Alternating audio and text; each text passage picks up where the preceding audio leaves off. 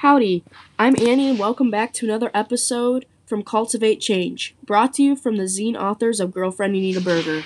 My name is Emily. We, the writers of Girlfriend You Need a Burger, feel it is important to spread the truth about agriculture in any way possible. Our current zine we are writing is focused on the importance and impact of agricultural policies and politics, most importantly, 2018 Farm Bill. To give a little background, the Agricultural Improvement Act of 2018, also known as the Farm Bill, is renewed and tweaked every 5 years.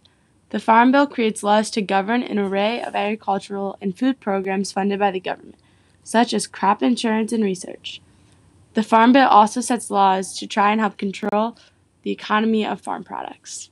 Currently, we have been reading a novel called Prodigal Summer, written by Barbara Kingsolver, created in 2000 to get a view on how the subjects of the Farm Bill affect regular people, not just farmers, on a day-to-day basis.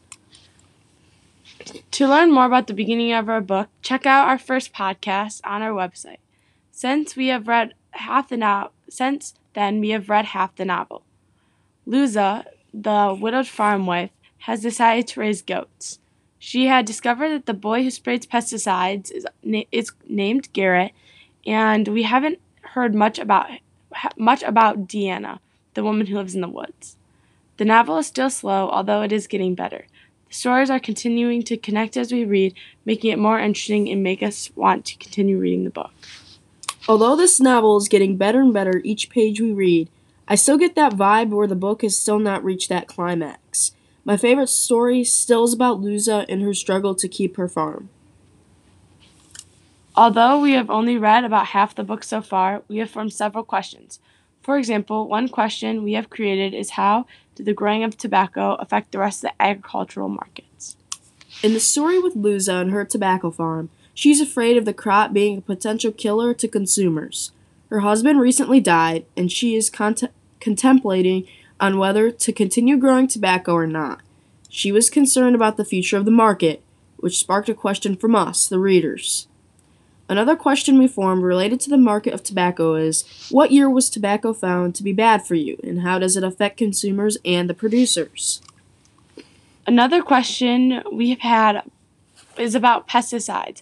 How were pesticides regulated in the 1950s and what research had been done? Also, what was the public's views on pesticides in the 1950s? This question was sparked by Garrett's story with Nanny, who was pushing away the option to use pesticides on her roadside.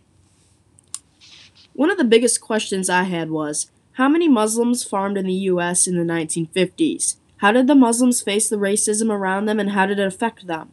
This question was sparked by Luza being a Muslim and the racism she faced by her family. Well, that's all for Cultivate Change. Thank you for listening. If you would like to learn more about agricultural policies and politics, you can visit our website at girlfriendyouneedaburgerzine.weebly.com to read our Issue 2, New Changes, New Problems online zine.